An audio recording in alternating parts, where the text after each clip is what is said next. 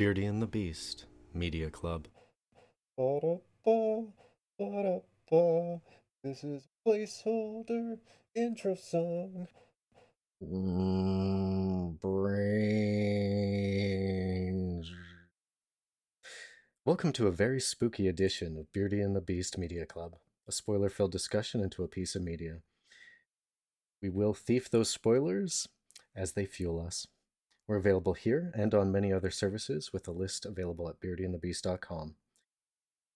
If you're spooked and need a light in the darkness, give us a like or a share, or join the discussion in the comments or at our Discord. My name is Drew, and always we have Devin. He works for the phone company, switching division. Yes. Joining us is a person who is as handsome as he is loud, a friend and musician, Jamie Stillburn of the band Heron. Hi, I'm Jamie. Thanks for having me. Pleasure to be here. It is a pleasure to have you.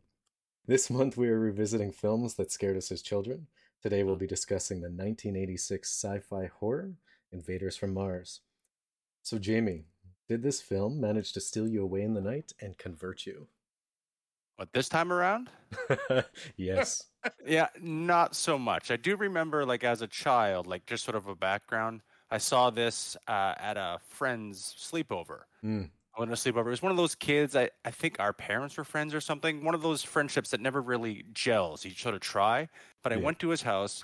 We hung out, played video games, I think in television or something like that. He had an old system. And we watched this movie. And I had terrible nightmares. And my parents had to come and pick me up. And I don't think I ever saw that kid again. So, like, in my mind, this movie was some sort of mythical, like, sort of terrifying thing, but not on the second or third watch as I'm an adult now seeing it. Even compared to the movies I watched at the time, I'm not sure what it was about this movie. I have a few ideas, though, of what it was that scared me about it. Yeah, I was wondering about this because this is the first time that I've seen it, so I was kind of putting myself into the eyes of a child and trying to figure out what would be frightening about it. And then, of course, I was going into more of a meta thing. Like originally, when they introduced the invaders, I was hearing this high mosquito, shrill sound, and I was wondering if that's that, that sound only kids can hear. Yeah, the thing at the beginning with the credits coming in, it's like we're almost in a flight path of the credits as they're coming at us. Yeah, that was very off-putting right away. Yeah, that was. I mean, at least let you know exactly what we were in for with the movie. Yeah. Weird effect. Yeah. I think the stuff to me that I could like. This is the first time I've seen it as well, so I think I could see a lot of creep factor coming from a lot of the similar things we talked about when we were doing ET, just like the animatronics of it, the fact that all of a sudden your parents are being changed into very completely different people, very distant, which juxtaposed with the opening scene. I could see that being scary for a kid. The concept of like losing your parents to an unknown force and people not believing you that your parents are different. I think that was like, I cannot pinpoint one thing in this movie. It's like, I remember that scaring me, but the idea of my parents being different and no one believing me probably affected me quite a bit as a child. I could see that like as a conceptual layer, frightening a child and not being able to put words to it. They just know that they're frightened by this experience. Yeah.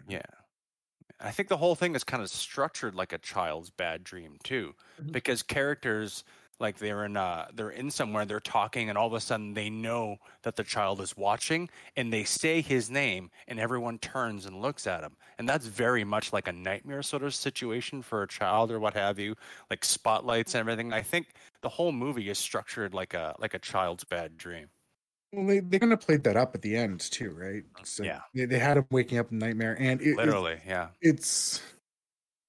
it's funny because it's like, as much as I wanted to throw stuff at the screen because it's like, oh, they're going with this nightmare idea. I think I would have preferred it if they actually stuck with that instead of giving that teaser. It's like, oh no, something's actually wrong with the parents. And my reasoning behind this is, I found it kind of jarring, and I let it slide a little bit to the body snatcher idea that was happening here. I didn't mind like the opening scene with the stargazing. I'm like, okay, now the acting is, it's campy. Mm. I mean, the kid is terrible. Yeah, Karen Black's real kid, by the way.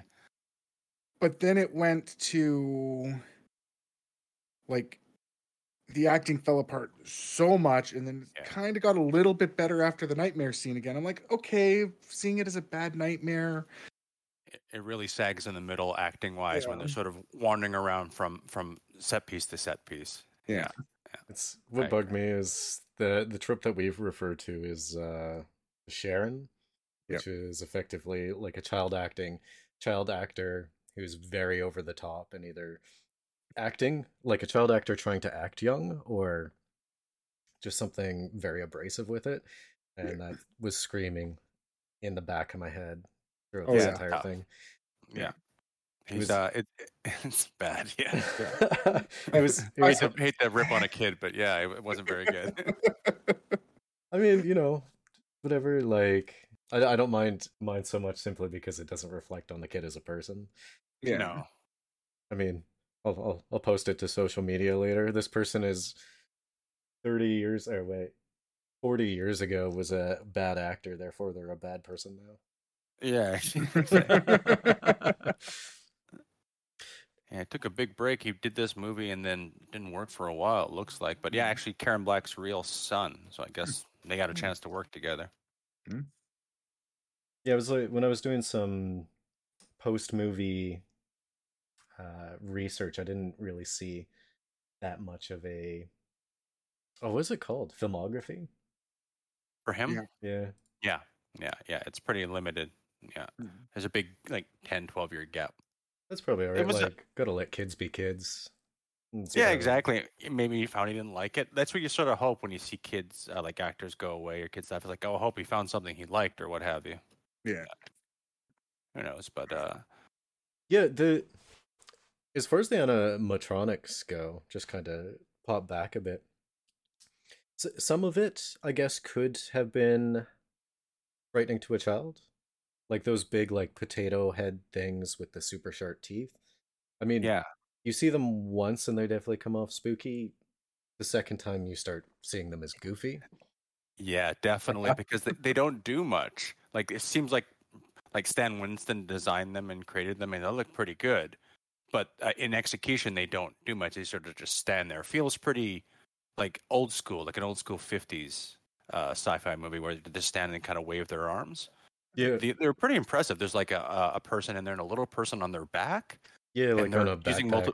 Yeah, and then there's multiple legs and arms, and then another hand comes out. There's always something new, but they don't do much with them, as you say, and they just sort of stand there. As a child, that would freak me out, but it's I don't know. I mean, I guess some of that stuff, like the campiness of even the animatronics and such like that could just be a throwback to the fact that this is a remake of a 50s movie. Yeah. I can't decide whether that was intentional or people were just given 70, 80% rather than full, because like the pedigree in this movie is pretty incredible with like Toby Hooper, like Poltergeist and Texas Chainsaw, like Dykstra, the guy who did Star Wars, doing all the effects that weren't the creatures, like Stan Winston, same cinematographer as like a lot of Toby stuff. So it's all there, but it's just never really sort of pops. I don't know what it is. I think it's the script. Probably the script is probably the weakest part, and everything just sort of hangs on that in general.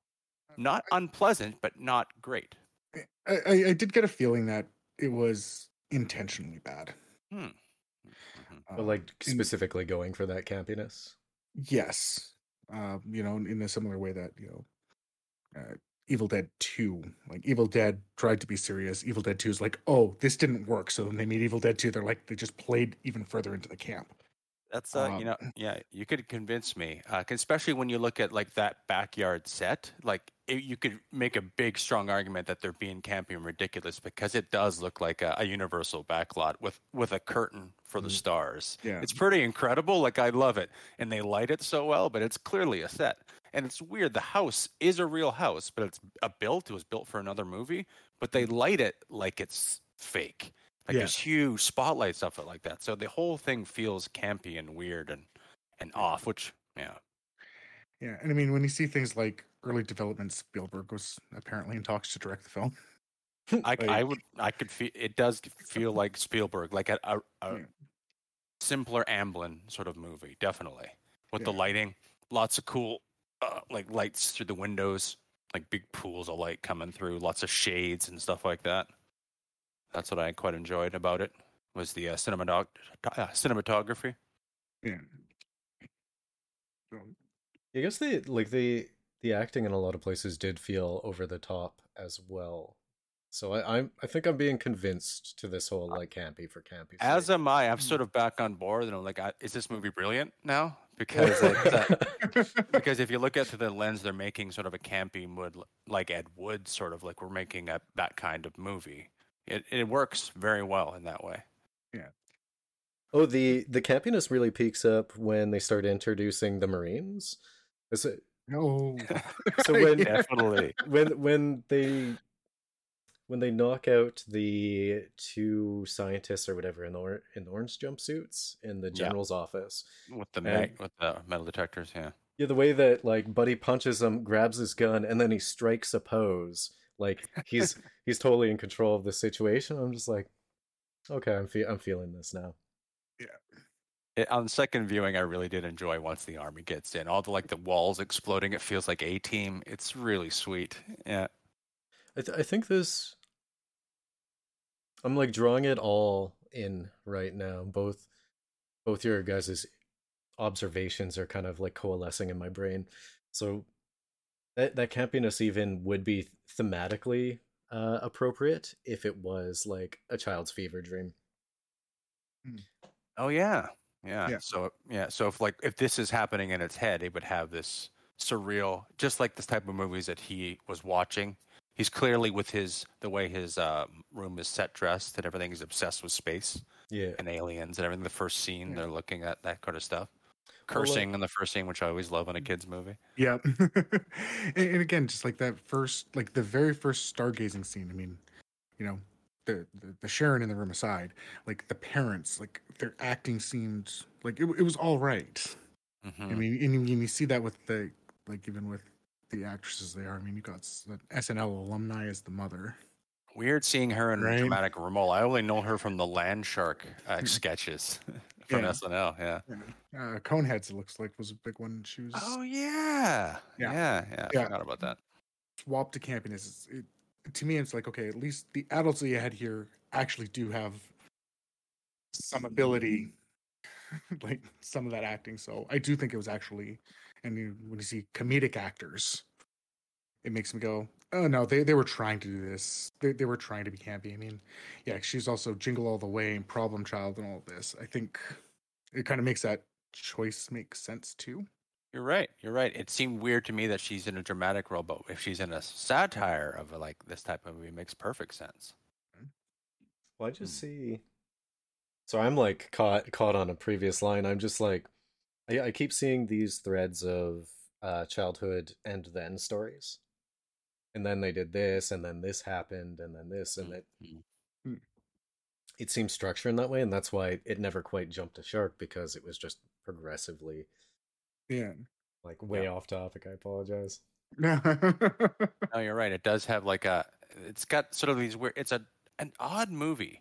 I don't know. I don't think you can make this movie today, but it's just got a really weird feel to it that I quite enjoy. Like I watched it a couple of times, and I quite enjoyed it the second time, just watching more of how they were making it and what they were using. And I think Louise Fletcher, like the teacher, I love her. Like she is so great. She's so menacing.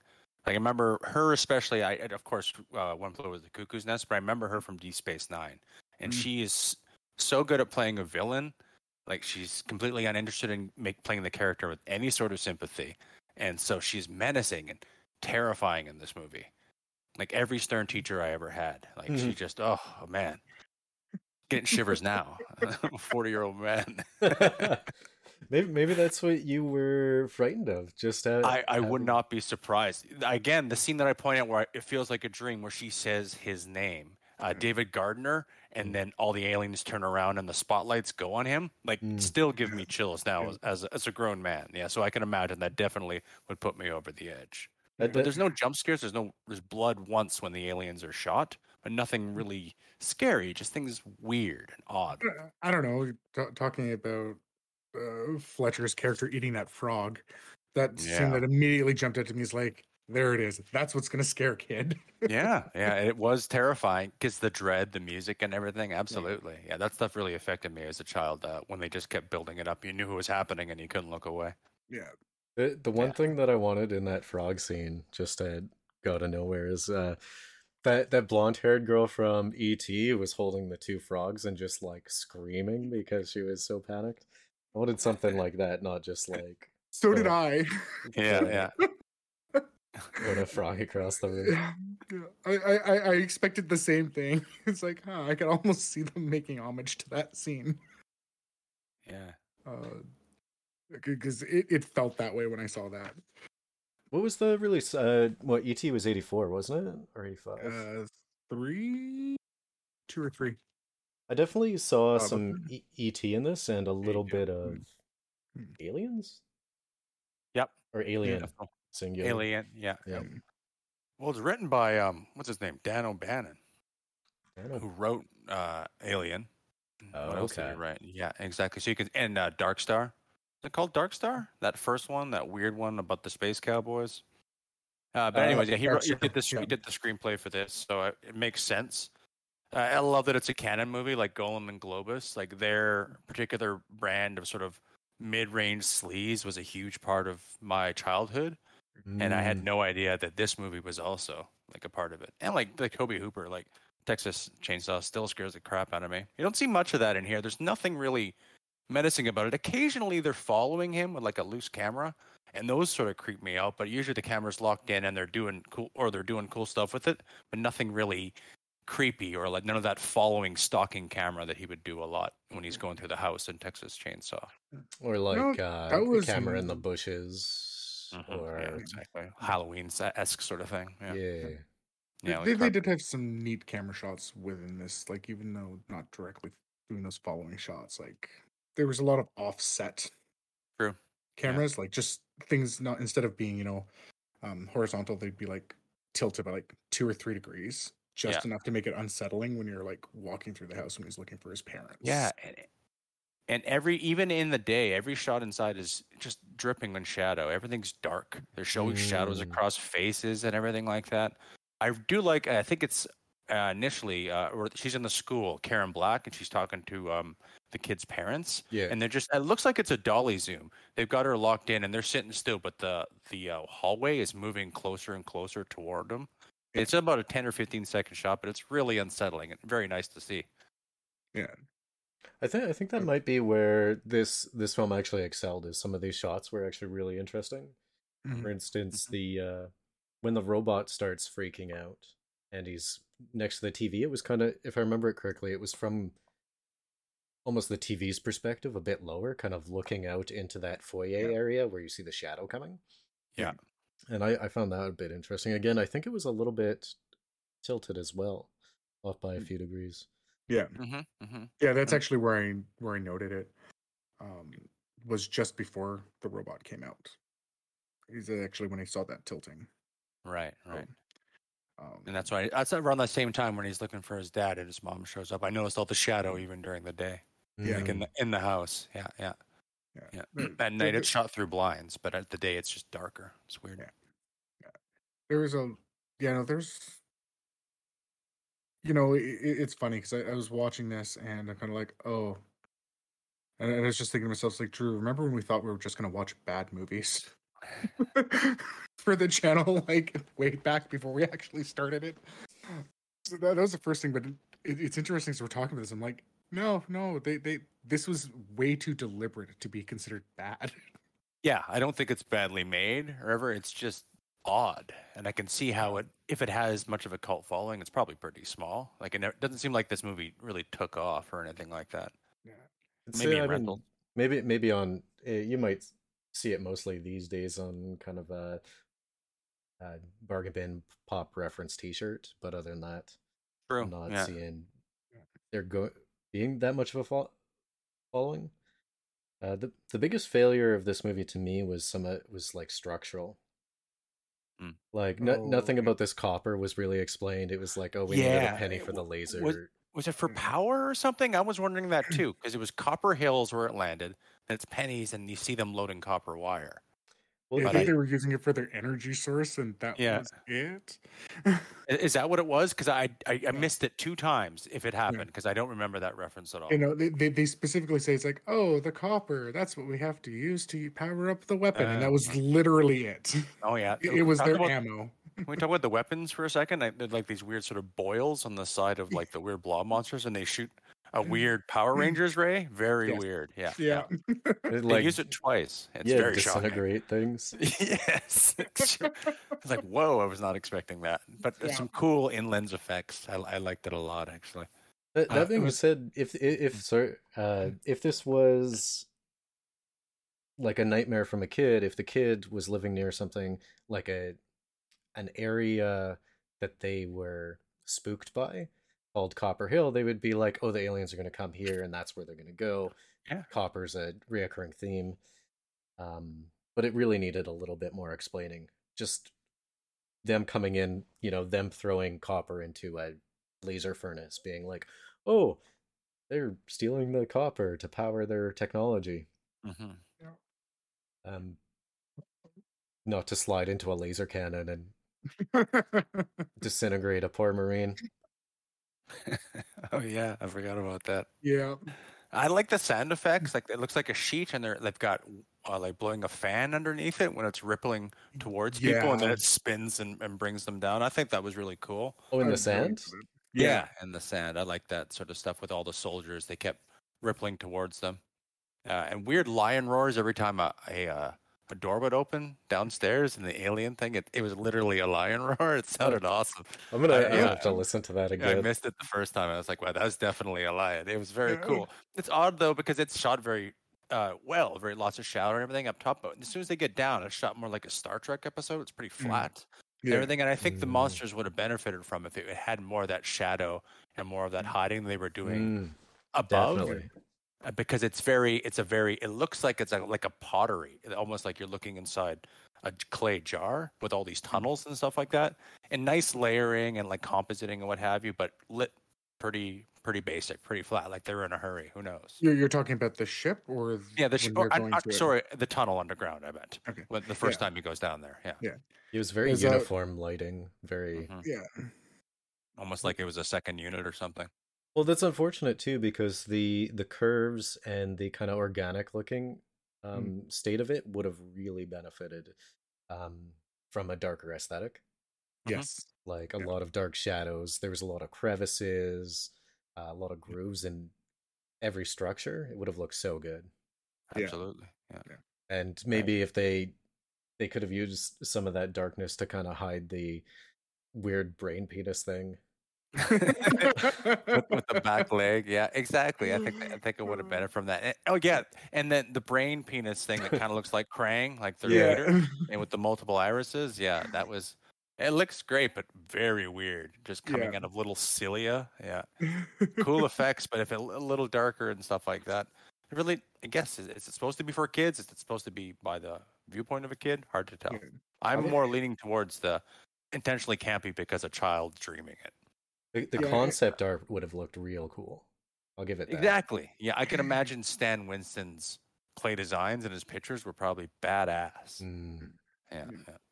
From the eyes of the child, it's like, okay, I'm standing here, there's an altar, and then all of a sudden, like, this brain-looking thing, which would be a reoccurring theme with the copper spikes and the going into the brains from the back of the neck or whatever. Yeah, those are... I didn't notice that before. Yeah, they're also copper. Yeah. So it's like... I definitely feel that there should have been a little bit more explaining for my not so #super smart brain. But I'll piece it together, or just steal other people's ideas and then edit out when they stated the original fact. It's weird. It's not even really like a Body Snatchers movie either. It's like like they're using like a radio signal. They've got an antenna in the back of their head, which they put on the most complicated system. I can't imagine how long that must take for more than a dozen people to lay them on a plastic thing and slowly put a copper antenna in the back of their neck. Yeah.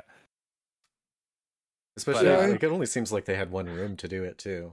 Yeah, they did. They kept going back to that same room. I wonder how long that actor had to sit there. It looks so uncomfortable. That one guy. With it, especially because like his head was propped backwards on the like exactly. plexiglass block.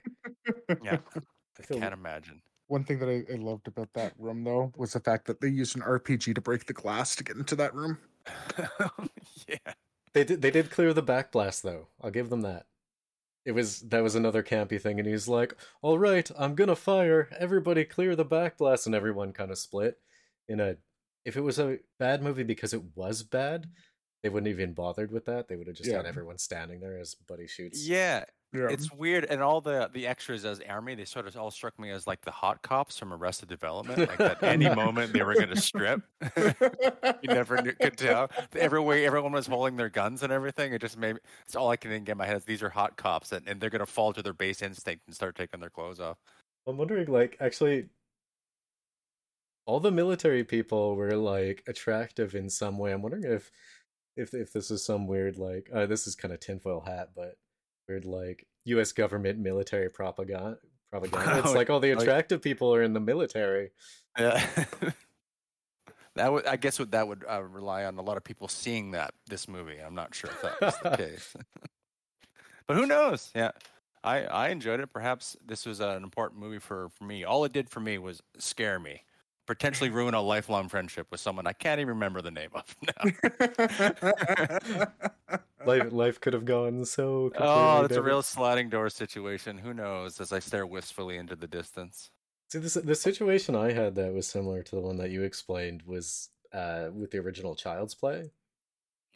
So like that spooked me out of a sleepover. I didn't go home, but I certainly did stay up all night staring at the door because it was left open. And you're just waiting skittering.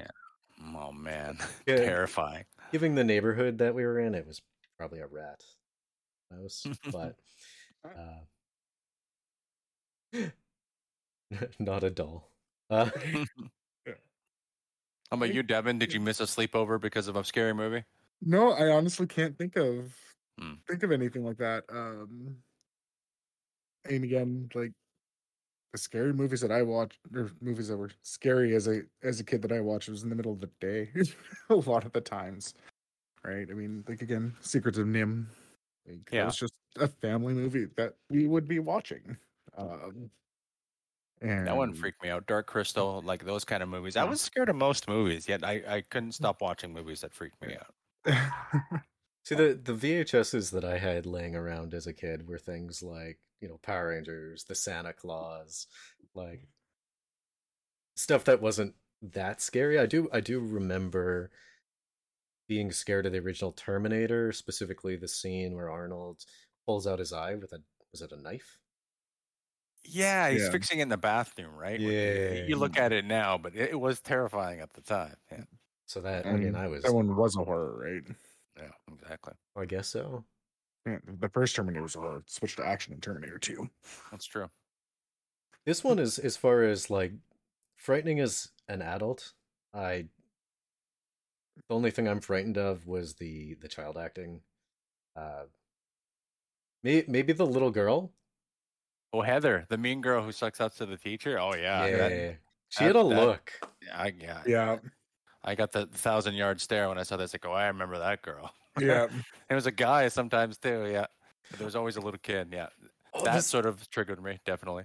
But before I totally forget the spot, there was a point where class came out, and all the kids were like running to their lockers.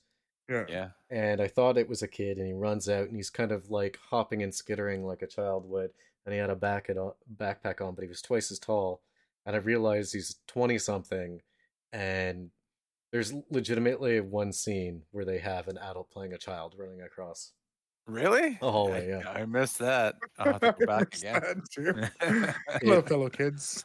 Yeah, it was. Well, the thing is, what separates it is like it's not even that he looked old; he was legitimately twice as tall as everyone. They forgot to use forced perspective on that one. Well, it didn't help. It was a low shot too. So just his legs. No, it was like pointed upwards. So it made him look even taller. Crazy. Oh, jeez. I like the shuttle explosion. There's all these weird little things, like they would show the truck driving towards the shuttle on the computer screen, like old graphics, and then Mm. the explosion looked really cool with like a piece coming straight towards the camera. Yeah. There's some really nice practical effects here. I'm so glad they blew that. As soon as I saw the liquid oxygen tanker, I'm like, that better blow up. Yeah. And I think I wrote down blow up or riot. And the kid mentioned something like, "Shouldn't we try talking to them?" Did anything ever come of that? No, Yeah, that, one thing. No. They tried talking to them twice. There was the one NSA guy who tried talking to them and they got disintegrated. Right. That's Bud. Wasn't that Bud Court or one of the guys was Yeah. Bud Court? Yeah. And then he tried talking to the brain, and then they shot the hell out of the brain. Man, I tell you, I watched this movie twice, and like in the last week, and some parts just slide off my brain. I don't know why I can't recall any of this stuff. it's unfortunate. There are some forgettable bits. I actually wrote down that whole like, let's talk to them being super out of character because it came out of nowhere. It's like, yeah, just in the when they're in the sand dunes or whatever, the pit. Yeah, it wasn't until people were taking action to actually rescue things that Buddy was finally like, "Oh yeah, we should maybe we should try talking to them."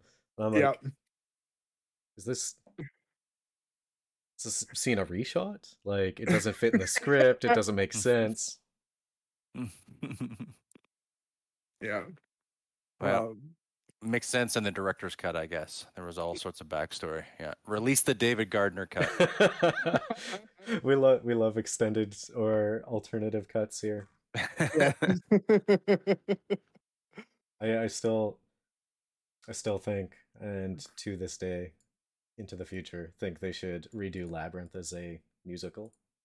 Yes. Oh, like a full-on musical, not with songs in it, but just musical. Yeah, like sing talking. Incredible. Yeah. That sounds good. Oh, we're also hinting at powers when he goes into his house where we see the robot and everything, and it starts getting creepy. The door closes by itself. Yeah, behind him. But I do not remember any sort of hint of any sort of powers or anything like that, anything sort of vaguely supernatural ever again in the movie. Now, again, this slides off my brain, but I don't think I saw anything else.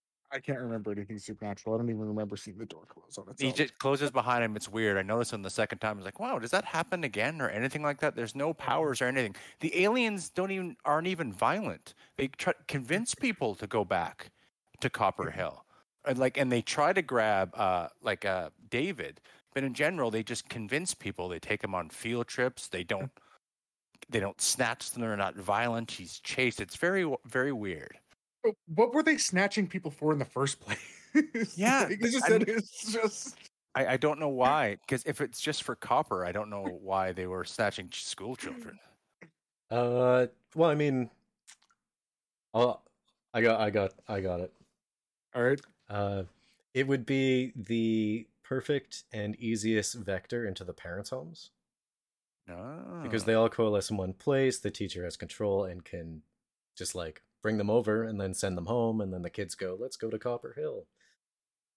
And are they just doing that to harvest more copper? Is that the ultimate goal, you think? You use copper to get people so you can get more copper. It's the structural problems of this film where it falls apart. So it's like none of this is explained, and we just have to guess.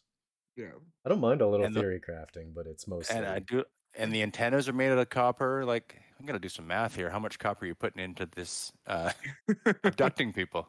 If the truckload is of any significance, if we were to do like a by gram, like a by weight comparison, I think they harvested more copper than they actually used. You're probably right. What was the truck full of? The NASA one they crushed? Was that just dry ice? I love a dry ice truck. It was liquid oxygen. It was liquid oxygen? Okay. Yeah. I just love when lots of people like fidgeting with stuff around a truck with a smoke coming out of it. That's always a cool sign for me. Yeah. That's why I need to blow up. Yeah, exactly. You just Chekhov's smoking truck. Yeah. I love it. Oh, one other thing I noticed, I like noticing gas prices in movies. I was looking at a Chevron sign. I had to rewind a couple times, but behind a tree. But I believe it said $1.09 a gallon, which is 24 cents a liter. So yeah, just a different time. Yeah, that reminds me of a time when I was very young, and my mom like got in line because there was this gas war, and I think it was something like 35 cents a liter. Mm-hmm. Mm-hmm. Yeah. Just like seeing those little moments and times in gas stations, saying how much they cost. So wait, are we saying that we need to be invaded by Martians to get lower gas prices? Yeah, it's the only thing that makes sense, and I'm running on that platform, and I'm hoping you'll support me this November. I still don't know how that technology would work. We'll work it out in post. I'm an ideas guy. I don't figure out the details. Yeah, I'm big picture. I'm blue sky in this stuff right now. Yeah, just don't bog me down with details. Just concepts. I gotta fly free. Yeah, just snappy. Yeah. I'm painting a picture. I'll choose the colors. I'll choose the colors. One thing that I really liked, and I originally started off in the wrong direction because I thought they were using that mosquito tone that only kids can hear, and then it didn't become a recurring thing. But the kind of like 80s synthy horror music in the background, very like droning. Yes. And some droning bass sounds actually did put some tenseness in the scenes. Like it had you on the edge. Yeah, some of it stuck out to me as well. I looked at the guy. The guy works nonstop, this sound guy, but nothing really like jumped on me. But I quite enjoyed some of those weird synth tones and weird like throbbing dissonant things. It's interesting because like this is actually one of the times where I went, the music took me out a little bit, but like because again it was just that little bit over the top. I mean, in context of the conversation, I'm like, oh no, that actually works because I'm convinced this is purposefully campy. So it made sense that it was a bit over the top. At the time, I thought it went too far. I would agree in the first half of the film. In the second half, it kind of melded together and kind of realized what it was. So the music kind of felt like it suited it more. Where originally, like, I was very specifically noticing it. Yeah. I'm wondering if it's a change because the original sound was very shrill and high pitched, and then it kind of got to a more droning sound as the movie went on. There was two people listed as the like people who did the score, so I wonder how the division was made. One guy doesn't even have doesn't have a working link, so maybe this is his only credit. Not sure. It could be. There was only blood when the aliens were shot. Is that correct? There's when the army shot a few of the testicle aliens, and then they explode. They shoot the rocket launcher, right? And then they throw silly string on them, like for their guts. Yeah, okay. I think that's maybe the violent part of the movie. Yeah. There's actually the kid did cut his finger. Oh yes. So that was the only injury to a human. Yeah. Of course, that was the inciting incident. No, it's not the only injury to a human. A guy literally got disintegrated. Whatever, he's with the NSA. I don't care. Yeah, that's some bean counter. They're not really people anyway. The one thing when you're watching a movie and you get to that scene and he's going up and you're like, dude, you're totally gonna get disintegrated here, and it does, and you're like, I don't know, just that character, I wanted it to happen, and when it happened, I felt fulfilled inside in my heart of hearts. Sometimes like, oh, this guy sucks. You're gonna feel satisfied in a minute or two here. Yeah, that is always quite nice, actually. It was really satisfying when the teacher got eaten, and you just have the one like alien just laughing for like 5 minutes. Yeah, and just jumping to make his hinge mouth move open is so awesome. Yeah, look like a Guar show the way they fed her. Yeah. Like they're feeding him to Gore or feeding her to Gorgor is awesome. I guess that again, just another thing that kind of feeds into the concept of like a child's nightmare, because you'd expect a kid to be like, and then my teacher got eaten by the alien, and then the alien started laughing. Mm-hmm. Was it awesome? It was probably awesome. Yeah. You're right. It does have that and then quality. The entire movie does have that and then quality to it. It doesn't seem like they sold it like it was going to be a campy sort of fun movie. Like this is a serious Invaders from Mars, almost like you're getting an updated version like Invaders of the Body Snatchers. But it's not that at all. The trailer is much more like straight, but it's more campy and goofy and fun. It is quite fun considering all the stuff that's happening. I had a good time watching it. I enjoyed my experience watching it. My big thing and my biggest thing, whether rating for a movie as to whether or not I like it, is do I want to just turn it off and leave? And I never had that kind of aspect. I definitely had some groans, but I also had some like once I accepted it. Yeah. I had groans, but they were like the right type of groans. Like I wrote like a dad joke kind of groan. Like I wrote halfway through. It's like I now want to watch this movie in a theater, all Rocky Horror style. It would be a lot of fun. I want to watch this with people. Yeah. I watched it with friends the second time, and we all enjoyed it together. Yeah. Wait, Rocky Horror as in like a play set piece and audience involvement? Because I would be so into an Invaders from Mars. Yeah, he means while wearing fishnets. That's what he means. Yes, I mean you can wear fishnets whenever you want. No one's stopping. Yeah, that's right, buddy. Yeah. We support you. But it would be fun in a setting there. I have had the opportunity. I went and saw the Evil Dead. It was Evil Dead 2, and Army of Darkness, all at the Rio in Vancouver in a row, and that was lovely. Movies I'd seen dozens of times before. A fresh set of eyes when you're in a group of like similar-minded idiots. Yeah. Yeah. But I don't think anyone is picking this for their. Let's watch a Tobe Hooper movie. Like, there's 3 other movies, iconic films that you could pick. I don't think people are coming for this one. I could see a group of people being like, okay, Tobe Hooper Fest, we're gonna watch all these movies, and then someone just perking up in the background and like, even Invaders from Mars. Yeah, exactly. Yeah. So like, weird, but I guess we got to. Yeah, for completion's sake. It's just it's a fine choice, not my first choice. You know what? I'm happy to have seen this movie now, though, to have this in my brain space, because there's nothing offensive about it to me. Not offensive in like a moral speaking, but in like the way it was filmed, even the lacking script, even the presence of a whole lot of bad child acting. There's nothing that I'm going to think about 2 months from now and be like, that movie was terrible. Why did I spend that time? Exactly. In fact, I could see me coming up with weird inside jokes that no one gets based on this movie. This is a perfectly good introductory movie for us, say, getting my kids primed for sci-fi and horror, what have you. Here's a gentle introduction.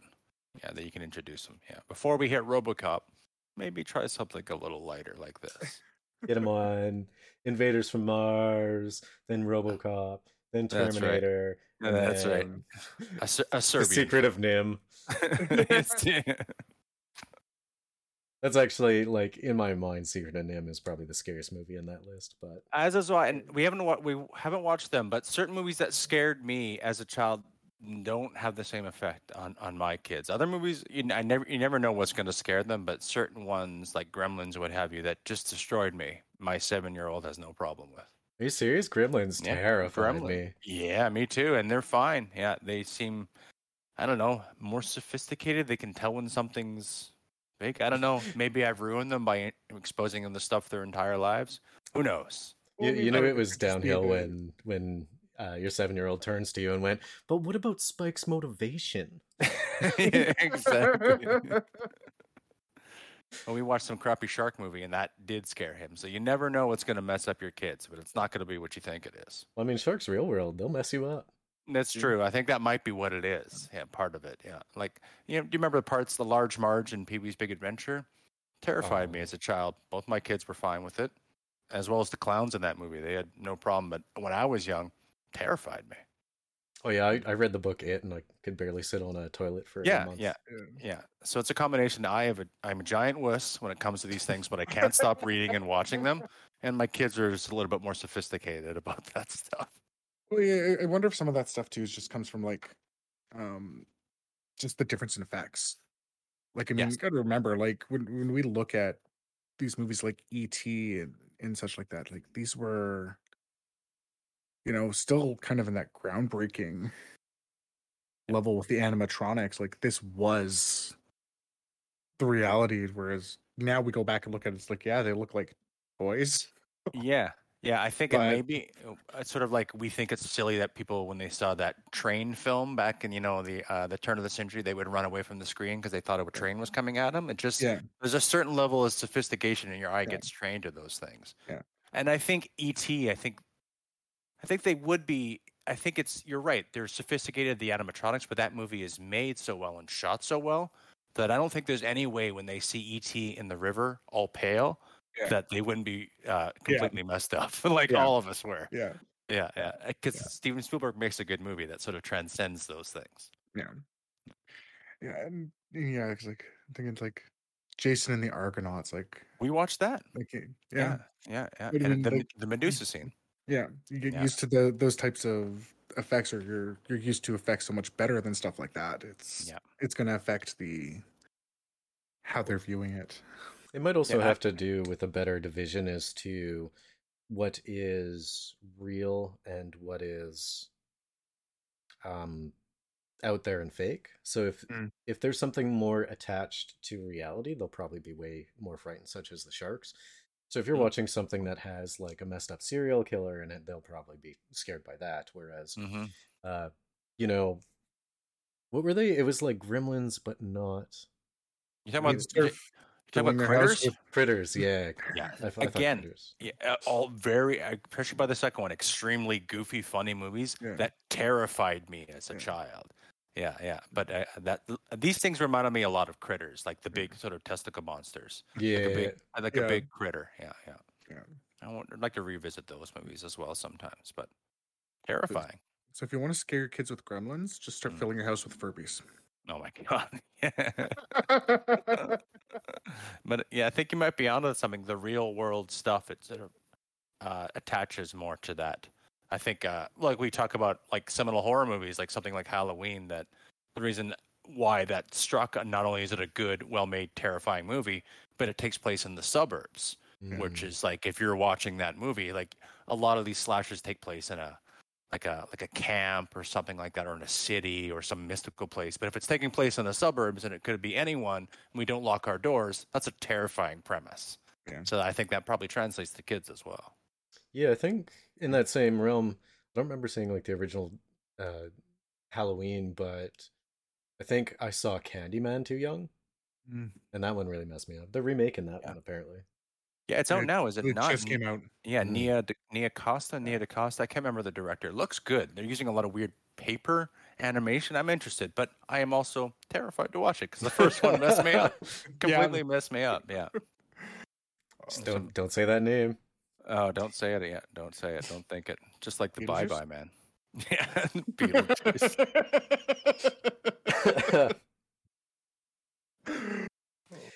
Yeah, for Invaders from Mars. As far as it being scary in the eyes of a child, I still don't see it. Mm. Like it would have to be something situational and very very specific to get me, even as a young person. If I were to give an arbitrary rating to that aspect of it, I'd probably, because we're talking about gremlins, I would give it 3 out of 8 gremlins of fright for a child's eyes. Yeah, I don't find it. I agree. What I was looking for is like why this scared me as a child, but I don't think it is scary for children. No. Oddly enough, I'd still put it at a 4 out of 8 gremlins. Gremlins. I was gonna say I was gonna give it about the 4 out of 8 gremlins as well, because I can see things that I can jump away from as being scary. The overall feeling, no, but Obviously, this means I was the strongest of the kids.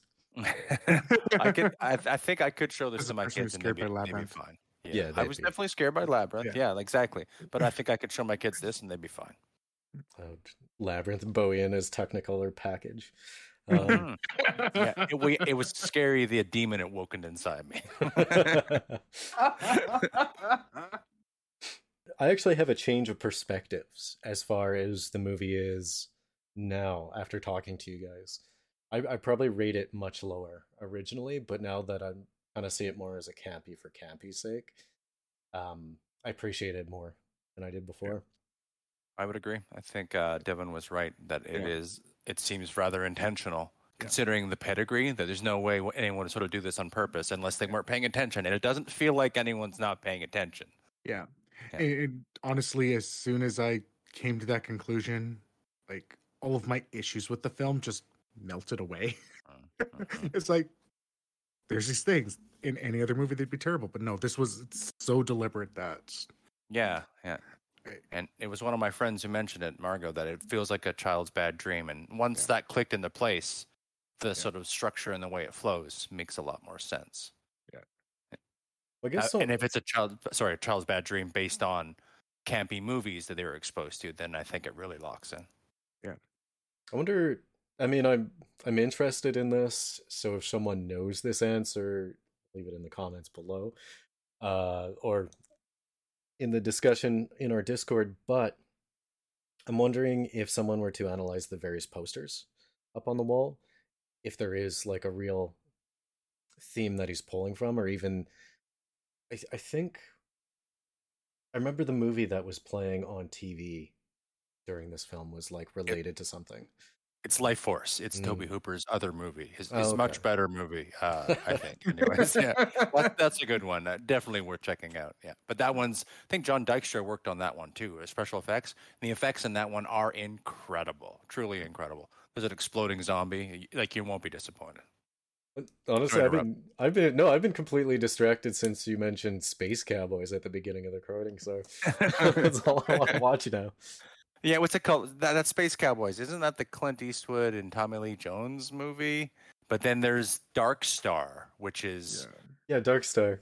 Yeah, which is Carpenter's first movie and Dan O'Bannon, the writer's, I think, first movie too. Yeah, it was his first movie. Yeah, that one is well worth your time. It's weird. It was originally a student film that they expanded, but it's got a beach ball for an alien, and it's very... What if we've gone to space, and what if space is as boring as any other job you've had? Yeah, it's like, oh look, we discovered a new planet. You want to name it? Nah, I don't care. Let's just keep going. Like it's Carpenter, so it's pretty cynical.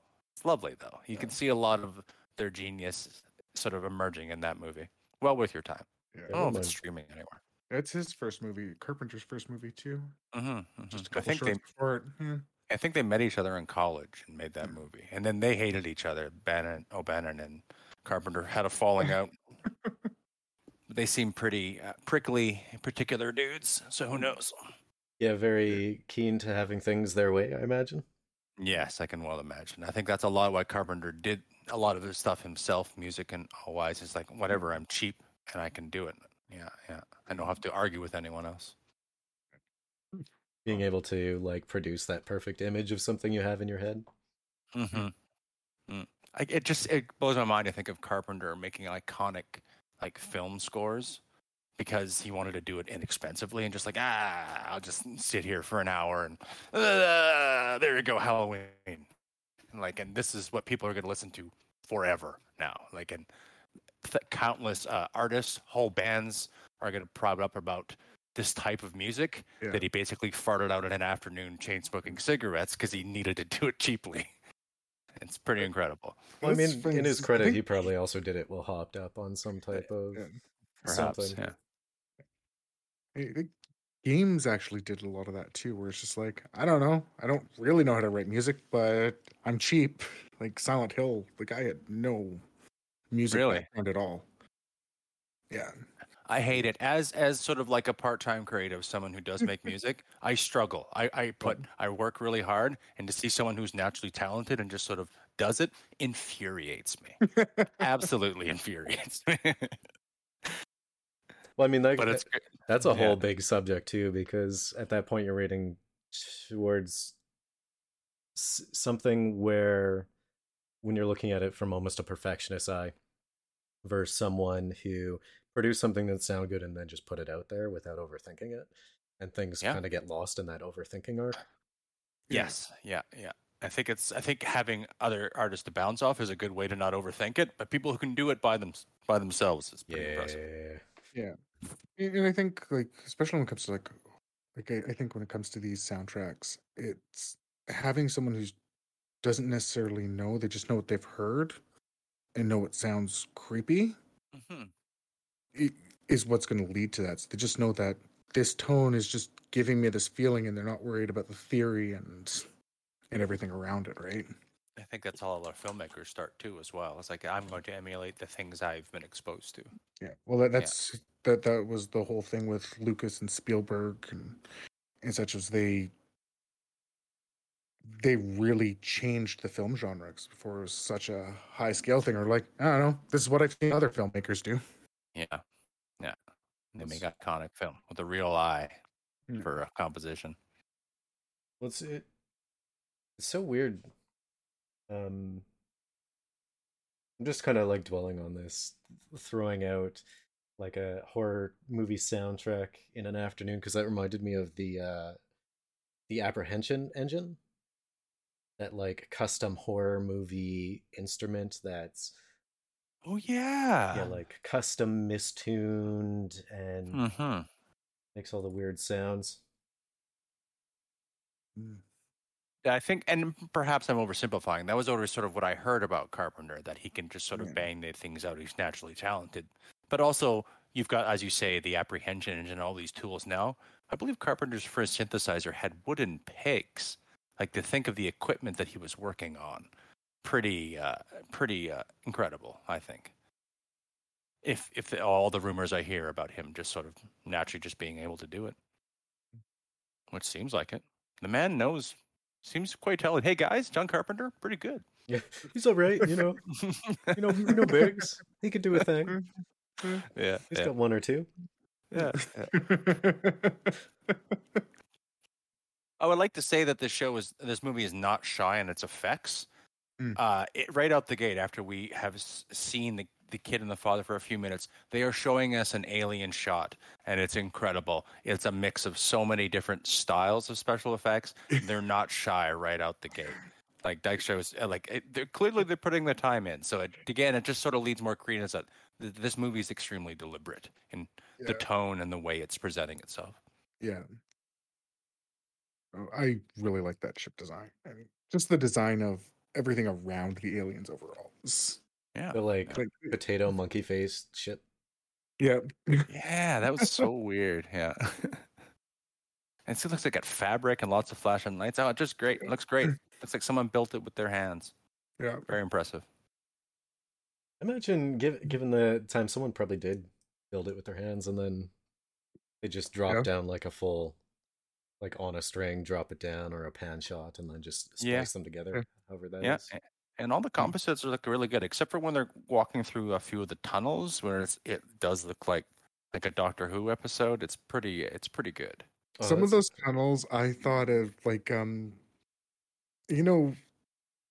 going under roadways, you'll get like the metal tunnels. Yep. Yeah. That I just saw that, and they just spray painted it with like sand color. I agree. It looked like pottery to me, like they just had it on a wheel, like in the movie Ghost, and they just shot down it. So you'll see lots of fingerprints and what have you. Yeah. Imagine that's probably exactly what they did. Like, get some type of like or coarse spray foam, and then just went and got one of those pipes, because it was like under a road too. Yeah. So it's probably legit shot on location, and they just sprayed this thing. Yeah, and we cheat. We see it now in a like 1080p at HD, and we can just see through some of these things that you just wouldn't see on an older TV, on a VHS copy, even really at the theater. We can sit here and freeze frame everything and see it in perfect view, see everything. Yeah, especially like I'm sitting, 3 feet away from a 32-inch screen, whereas back in the day we had a 20-inch something that was across the room from us. Yeah, exactly. Across the room, but was still like 42 inches big because the box was just huge. Yeah, it had a radio in it too. Yeah. Yeah, exactly. And you've got that sort of warm distortion that comes with a VHS tape you've played a few times. So yeah. We're spoiled in the HD days. It still works though. Just throwing this out there, I remember when we got a VCR that would automatically rewind after it got to the end of the tape. Whereas I remember that switch over, and I was like, "Oh, it's the future." Exactly. I'll never get better than this. I'll never have to pay those didn't rewind fees again. Yeah. Oh, jeez. Well, with that, this has been Beardy and the Beast Media Club. Join us next time where we talk about the film Silent Hill Revelations. Thank you so much for joining us, Jamie. My pleasure. Thanks for having me. No worries. Would like to have you again sometime, even. I had a lot of fun. Want a show? Oh, anything? Do I have any plugs or anything like that? Show yourself. Yeah, if you want, you can check out my band Heron. We play pretty abrasive sludge and doom. Just check for Heron Sludge on Spotify, where to have you. You'll find our music. Find it for free or pay for it. I don't care. Just listen. If you enjoyed the cast, give us a like, a subscribe, share us, but really just join us in the discussion in the comments or at our Discord. I guess that's it. Have a great day. Thanks. Have a good one, guys.